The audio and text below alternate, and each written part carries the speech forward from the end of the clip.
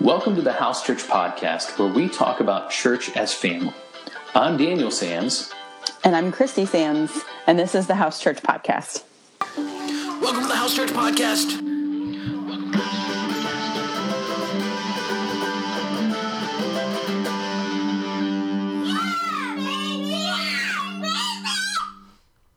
All right, hey Christy, welcome back.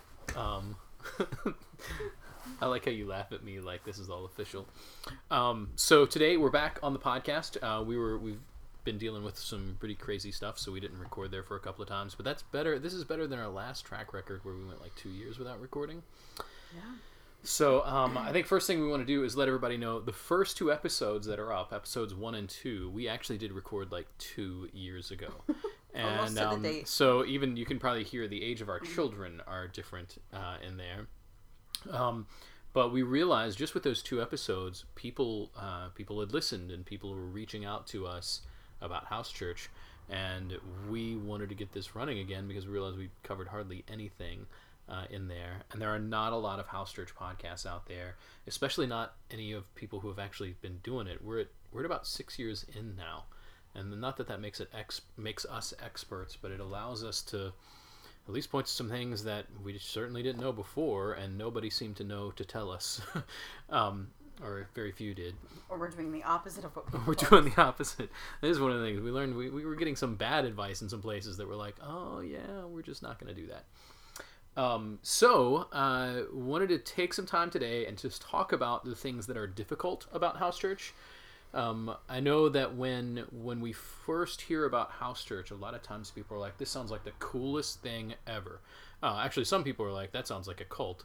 And then other people are like, that sounds like the coolest thing ever. And so very quickly, we can jump into maybe an idealized view of what might happen. And we forget that, no, this means we're still dealing with sinful people. We're still dealing with brokenness.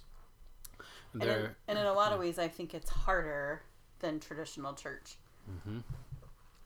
Yeah, there are things that are really tricky. So, could you just kind of maybe start us off, Christy? Tell us a little bit about things that we've experienced that have been difficult, specifically as it relates to House Church, not just ministry in general, but what kind of things would we say, yep, that was hard, and we just should acknowledge it for people that are thinking about doing this?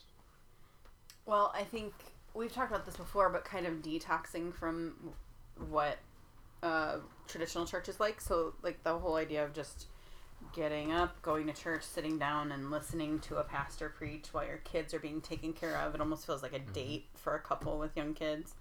So in that way, I think in some ways House Church is harder. I think there's some logistical things like, you know, what do we do with the kids? What do we do if our living room is too small? Like, where are we going to meet? Mm-hmm. Growth has always been good, but a challenge. Obviously, we want to grow, but like you get one family with a couple of kids and it could push you over your you know, what's comfortable in a home in some ways. So that's a challenge. I think people coming in and out, like people coming in with their own expectations and thinking it's going to be, you know, doing life together and some kind of like utopian whatever, and quickly they find out it's not like that.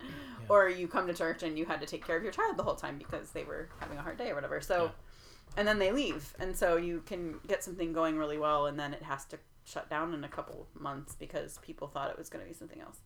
That's maybe the best thing for us to start off on is the expectations that people have, spoken or not spoken, when they first come to House Church, and that would include even as a House Church planter, as an elder, as a leader in the church.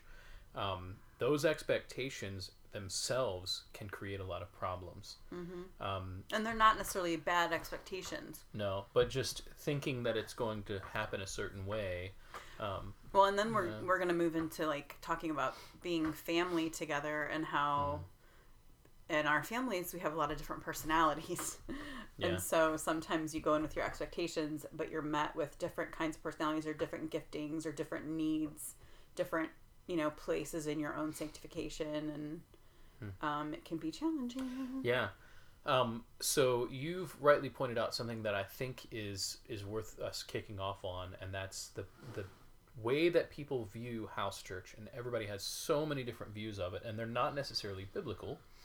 And so many times people are like, well, I've got burned in my regular church. We've talked about this before. And people might show up in rebellion, or they might just show up with an idealized rose-colored glasses of, finally, I'm going to be in the right kind of church, and everything's going to be okay now. When in reality, what's happening in house churches, we're seeking to be biblical. We're still dealing with broken people. We're still sinners. And so maybe the first thing that it's worth, maybe bringing up is, one of the hard things about house church is that people are sinners. And we are dealing with people who are broken, people who, many of them might not even be Christians necessarily showing up. You might have people who have not repented and believed the gospel. And then you still have Christians who are not perfectly sanctified yet. There is going to be brokenness. And so... well, and I would say, I think a lot of people are coming out of church hurt. And that's why they're looking for a different kind of church. So even when it's not a rebellion or anything like that, there's still suffering. There's still wounds to be cared for.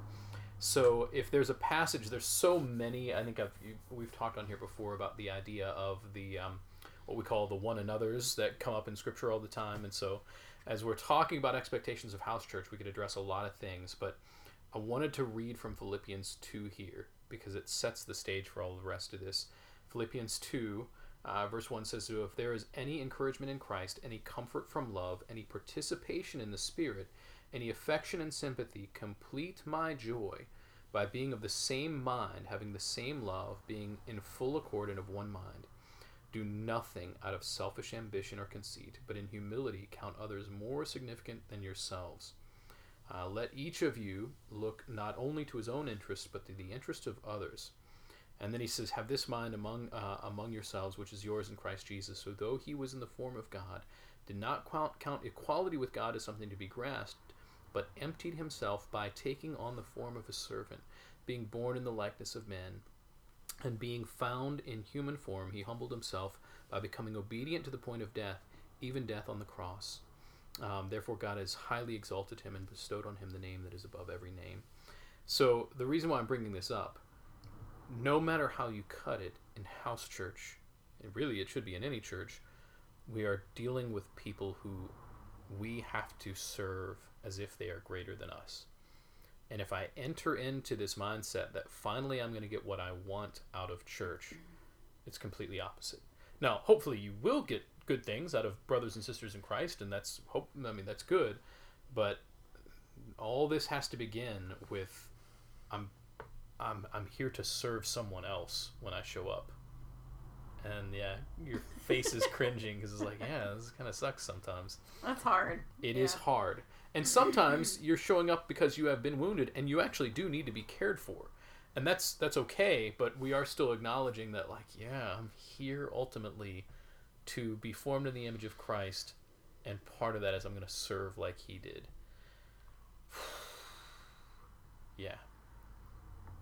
So suck it up, Buttercup. That's not what I'm going for. That is not what I'm going for. Although I might say that to some. I think saying all that, it's better to enter in with this mindset. And I think it's interesting, Paul, when he's writing the Philippians, he's like, if you're going to make my joy complete, do this. Humble yourselves and care for one another. And so that's kind of, we're beginning this conversation by saying, man, I'm supposed to be serving others. So one of the first things we said that makes house church so difficult at times is that people are sinners. And when I could just sit in a church, sneak out during the last song and never had to deal with anybody, I really didn't have to deal with the fact that people were sinners very much, except for maybe in the parking lot, which was probably amplified there. But I get to now people know me more. The propensity for hurt is deeper because these are people that share my life. We share a meal together every week. They know about how I discipline my kids. They know how we treat one another. And if somebody wants to dig at us or assume the worst, well, now they know us well enough that they can hurt us more. Yeah. I also think that in the way that we are to be serving, we try to make it a place where people can express what their needs are. So like, you know, one of my needs has been to really be discipled, like to really learn the word and be able to come together, be prayed for, pray with, and then really kind of dissect the word and have people really like engage with scripture.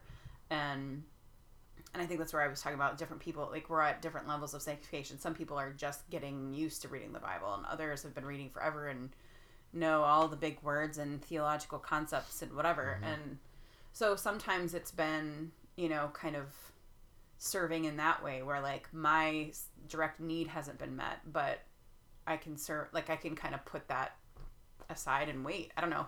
But also like I don't think we want to make it sound like, you know, I was joking when I said suck it up, but like we really, I want, there needs to be an openness to be able to say like, I need this and I'm trying to figure out how to get it. Like we want to come together as a family and serve each other and be served in a way that honors God. Yeah. Without being selfish and, you know. Scripture does say we're to bear one another's burdens. And so that I have to share my burden. I have to show up and say, this is my burden. Will you carry it with me? And that is a good thing. That's not selfish. That's relying on your church family. And so we encourage that. Do you think we struggled with this in the beginning?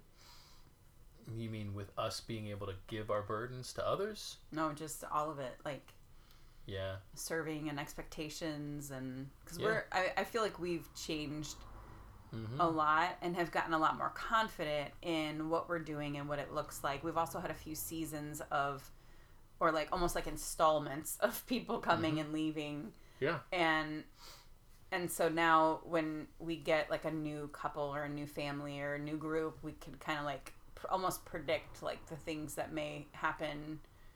You know, just like people getting hurt, feelings hurt, or having whatever. Yeah. So, but back in the beginning, this would have been a much different podcast. It would have been, yeah. I'm glad we're doing it more now. Yeah. I think even in some of those early stages, what most people think of even as serving in the church, they think of function. They think I'm going to volunteer in children's ministry, or I'm going to be in charge of something. Yeah. And so sometimes those are very selfish things. It's, I want the status of doing this thing. And in house church, there's not like your service is not necessarily in a titled role. And so one of the things that was really interesting is people would say, look how much I'm doing at times. And they were serving in functional roles that maybe made them feel like they had some power. Well, or I'm doing all this busy work. Yes. Maybe I don't have a title, but like I'm there 4 times a week and I'm cleaning the floors and setting up chairs and making all the food. Yeah. And I think that's not necessarily the type of servanthood that Jesus is talking about. It can be, but sometimes there's this desire for attention or desire for status, and that's not good. And so I would say, this looks different now. Because service now in our church looks like somebody calling somebody in the middle of the week and saying like, hey, what you shared Sunday has been on my mind. I've been praying for you every day. It might be somebody stopping by and encouraging. It might be a hospital visit. Some of that servanthood isn't necessarily attached to a visible role. And so much of it is left hand not knowing what the right hand is doing. And certainly some of it's happening on Sunday morning where it's gift of encouragement. It's praying for one another. That's certainly there. But man, some of the most profound things nobody knows about other than the person who got blessed and the person who blessed and the Lord. Mm-hmm. So anyway, all this dealing with sinners, and not all sinners, but just brokenness sometimes. And we are sinners. We are sinners, yes. When I say dealing with sinners, so we have to deal with ourselves. Yes, we do. People have to deal with us and our spouses. Yes, and people have to deal with us, and I make mistakes and I fall on my sword. Like, what kind of mistakes do you make, Daniel? I just give up too much of my time, and I just serve so much. I'm just kidding. No, I think what I wanted to make sure I was gonna say is that like people see when I'm angry, people see me. I mean, not that I fly off the handle angry, but they see me frustrated. I was just kidding. You don't have to confess on thanks. The podcast. That's good. But I'm imperfect, and hopefully people see it. People see my Trust weaknesses. Me. Yes, thanks. I think when we start talking about people being sinners, we're not just talking about human frailty. Like, sometimes wickedness gets in there, where people are there to cause harm, and that's also an issue, which kind of leads me to my second thing, is that not many pastors or even fathers in homes have learned what it means to shepherd. And that shepherding involves protection. It involves doctrine being solid. It involves discipline.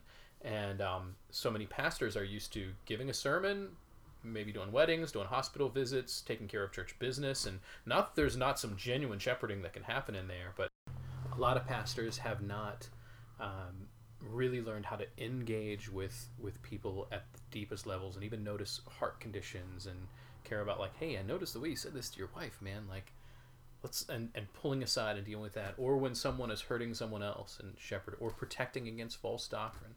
A lot of pastors have not been taught shepherding to the fullest extent, especially as it relates to the house church, where you really know people. A lot of pastors haven't been exposed to that level of knowledge of people to be able to shepherd there. And so you put a pastor in a house church. Now his shepherding game has to increase and adapt. And a lot of people haven't known how to do that. I think it relates to authority, like true godly authority.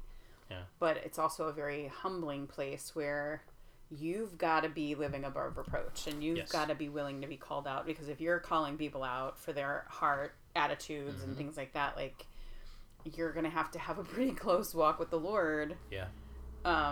So this isn't something that's easy by any means. And our families, this is where we're headed, like, our families are not teaching how to do that. Like, a lot of people don't have fathers who were modeling this, and their fathers weren't modeling this. So it's very telling in our culture that this is an issue. This comes to the whole issue of, like, you have to have been a father has to be proven as a shepherd of his home before he can be an elder in a church.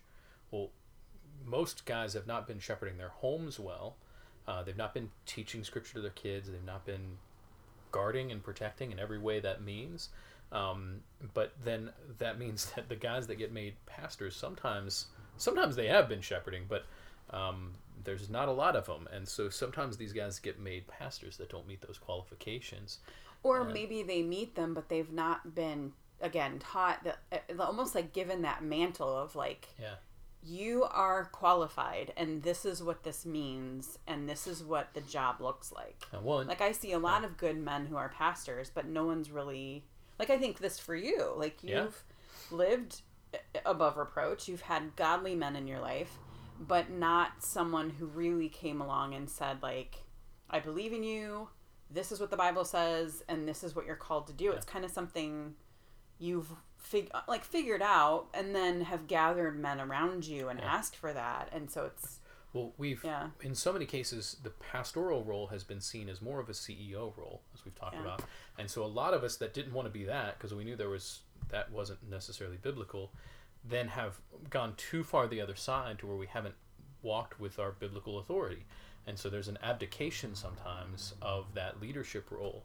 And that's not good either. And so getting back to, here's what the Word of God says, and that, like, if I'm going to answer to God, and that's the thing that keeps coming up, I have to answer to God for the saints that have been entrusted to my care. Well, man, I better be watching out for them. I want to, if they're straying off, I'm calling them to repentance, and if they're in danger because of bad doctrine or something else, I'm going to talk to them about that, and I'm going to call out false teachers, because there's this protection role and discipline role that's built into that. So yeah, I think that's another thing that becomes difficult for house churches, is we don't have a lot of pastors that have been taught how to be pastors. Do we want to talk practically about how we're trying to do that more, like teaching men, families? Yeah, so one of the things we're doing, and we're learning some of this by God's grace. Like, I was shepherded. I came in a home where my dad taught us the Word, and it was good. But one of the things we're doing is we're recommending family worship. That in your home, you're doing almost a mini house church every day if possible. And so around the dinner table or wherever it is, that you get together and you maybe teach a catechism, you read from the Word of God, you sing a worship song, you pray, Usually it's scripture, prayer, and singing, and sometimes you might add in something else, but that's what we're going for. Did that feel super wonky and weird when you first started? Yes, it did. It felt really weird when we first started, but we did it anyway, and then it kind of got to where it was like a rich, exciting thing that our family likes to do. Well, and our kids are young, so they think it's super fun. They think it's super fun. We let them play instruments. Well, a lot of times we'll let them play instruments. And what would you say of like teenagers with attitudes? You're like, whatever, mom and dad. Like, what would you recommend for that? It helps if you've started it early with kids, so that in their rebellious years there is at least a pattern that they're used to. But I think I would also say, like, when you're in this house, you're gonna eat this food. And you're gonna have shelter, so like you're gonna sit here while we do family worship. Yeah. And the other thing, we don't take a long time. It's not, when I say a mini service, like we try to do it while they're eating. It's 10 minutes. Like I'll do the reading while they're eating, because we do have really young ones that have a hard time sitting still. Table very well. And so I'm getting the reading in there because they can't talk then. And then, catechism question right after sometimes. We do that at different times of the day sometimes. Well, and I've started playing, like I grew up playing piano. I'm not really great at it, but it's been fun to kind of like practice my chords or whatever. And then the kids all have little instruments that they've been playing around with. So like even, I have my old recorder from when I was in 4th grade. And the kids have pulled that out. Yep. And so it could be a really neat way of, if kids are experimenting with instruments or singing, like that they get to practice. But there is this vulnerability piece that I think for me was a little awkward, and I could feel that. I could see other families saying that too, and I think the answer is you've just got to try it. And then it becomes, think about that vulnerability there around your dinner table. That's what teaches you to do the same thing in house church. And so but it's a little safer in the family. It is a little, I would say, hopefully so. But like the kids are learning how to sit. They're learning that they're a part of that family. They're learning the Word of God. There's all kinds of things that are not only super valuable there, but are helpful when we get together. Well, and I've tried to record a couple of our family worships, and I'll have to find them. I want to be really, really clear that they are not perfect little. Oh, not at all. Like, Instagram worthy. No. They are loud. Sometimes we're yelling, "Sit down, we're reading the Bible." Yeah. We're not always acting super Christ-like. I think you can even strike the sometimes, like almost every time that has to be said. But I have to give credit to one of our house churches that we've joined with in the past year, where we went and visited their church a few weeks ago, and their kids were like angels. And I think they would laugh if they heard me say that, but they've been demonstrating this probably even before we were really doing it. Yeah. And they will swear up and down that it is because the families are prioritizing this daily in their homes, and that's why the church group comes together so well. Yeah. And those kids sat, and they're a little older. They're like middle school, young, late elementary. But they sat, they were they knew catechisms better than the adults did. And actually we spent more time on the kids stuff in some ways than we did adults. And it was awesome though. Yeah. And the adults were listening during that. Right. And they're still learning and being challenged. So like, it was actually a testimony to me and very encouraging. Yeah. Well, and one thing I noticed, they've been doing it for a while. Their kids were just the next ages up from ours. And so we have hope. We have hope. Yeah. So that's one of the biggest things. I think we need to do a whole other episode on that sometime, but family worship might be the best thing just a healthy family, especially with family worship, best thing for house church, because, man, if you can get your family healthy, then that's going to spill over into church. And that's actually one of the things that I had on my list of things that make house church difficult, is that there's not many homes. Most people, unfortunately, did not grow up in healthy homes. So when we say church is like family, they're like, yeah, we don't want that. They don't, either they don't want that, or they don't have a framework of what a healthy family is to be able to even know how to behave. And so then that means that has to be shepherded and taught by the elders, by the other people in the church, and that takes time. And so it's also another reason discipleship is so important. That's why one of the many reasons. I'm working with lots of women, teaching them how to parent children, how to talk to their husbands with respect, but clearly. I'm teaching, in my work in counseling and stuff, and I know you're doing the same thing. So, yeah. It's very cyclical. Everything kind of goes together. Well, we were in a discipleship. I was in a discipleship meeting today with somebody that's like, we're trying to figure out the right way to discipline our child, and some of this is new. Like, we haven't, had to experience this in the same way. So yeah, that stuff gets to be. And so then think about if somebody's coming to the table with an expectation of house church is going to be awesome. It's going to be just like this, and then we're dealing with kids running around and this person who's from a dysfunctional family and has tried to bring that dysfunction into the house church unintentionally, and then you've got this situation. Like, it's wonderful, but it can be a mess, especially in the early stages. And so I'm thinking now about how we've maybe hit, I'm just cautiously say, like, I don't even want to say a stride, but things, we've got a better understanding. Every new house church, we get a little bit better understanding of, like, okay, here's a little thing that goes a little bit better now. Well, I'll also say I think it's because we've found, or we've retained and taught and ministered to people who really love the Lord with all their hearts. They're here for the right reasons, I believe. Yeah. So the other stuff is kind of secondary to that. Yeah. But the people who were not, and that may not be across the board. There are people who've walked away for other reasons, whatever. But some people, they weren't in it necessarily because they love the Lord their God with all their heart, soul, mind, and strength, and wanted to really commit to that. So the growing pains and the family stuff tends to smooth over a little easier when you've got your eyes on Christ. Like, this is the reason we're together, and we love each other because of Christ. Yeah. And so we can, that covers a multitude of sins. And exactly. Well, and then the longer, think about it, in the early stages, that's so difficult to get the discipleship going and all those kinds of things. Difficult's not the right word, but the house church doesn't immediately reflect long-term health yet. And so it's later on that comes, well, then once you've got that kind of, I don't know, for lack of a term, DNA in that church, well, then it's easier to bring somebody in to adapt to that rather than when it's still unclear what this is. And so one of the things I say is, like, just don't give up, like, just keep at it. How many times we almost quit because it was so hard, and we're 6 years in now, and I think it's worth it. It is. And I think for us too, we didn't have really anybody that we really knew, really trusted. Some people, when we talk to church planters, they have like another couple that's doing it with them, or they've got a couple other couples, and sometimes those have blown apart too. Yeah. So I think I would say to expect some of that, unfortunately. But yeah, that was really hard because we were loaning trust to people we really didn't know. And even when we get into like policies and procedures and setting up some of those systems and stuff, which is not always as clear with a house church, even though we are part of a denomination who lends us a lot of that stuff, that was just so hard.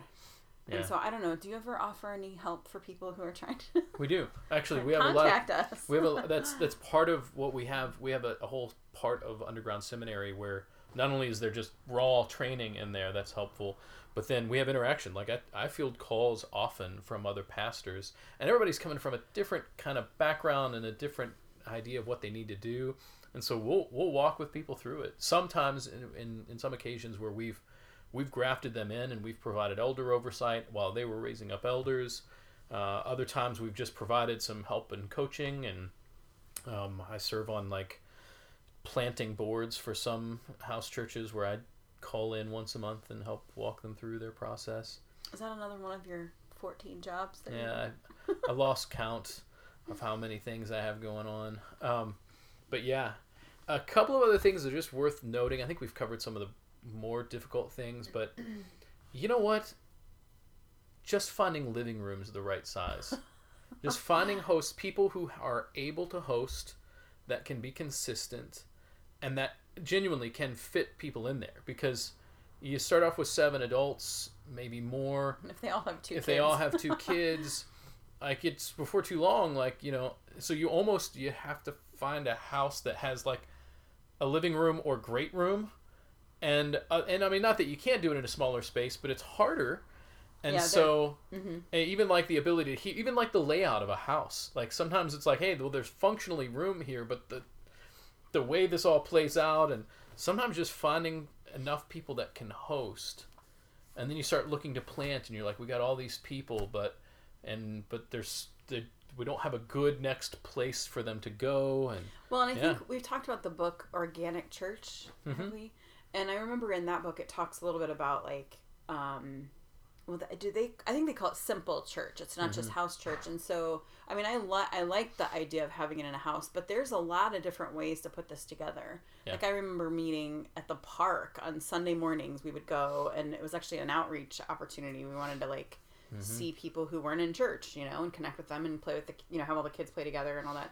So I don't know. Obviously, that's not sustainable to do that all the time, but I think. So yes, there's logistically some issues, but there's a lot of variation, and then a lot of our churches rotate. I don't think we do this as much, but we used to rotate hosting quite often, like once a month to give hosts a break and things like that. So there's a lot of that's actually really There's all kinds of different ways to do it. When it's nicer, we do more outside. I think with hosting, sometimes it helps when we've got one standard host, and then about every third month, somebody else just gives them a break. Yeah.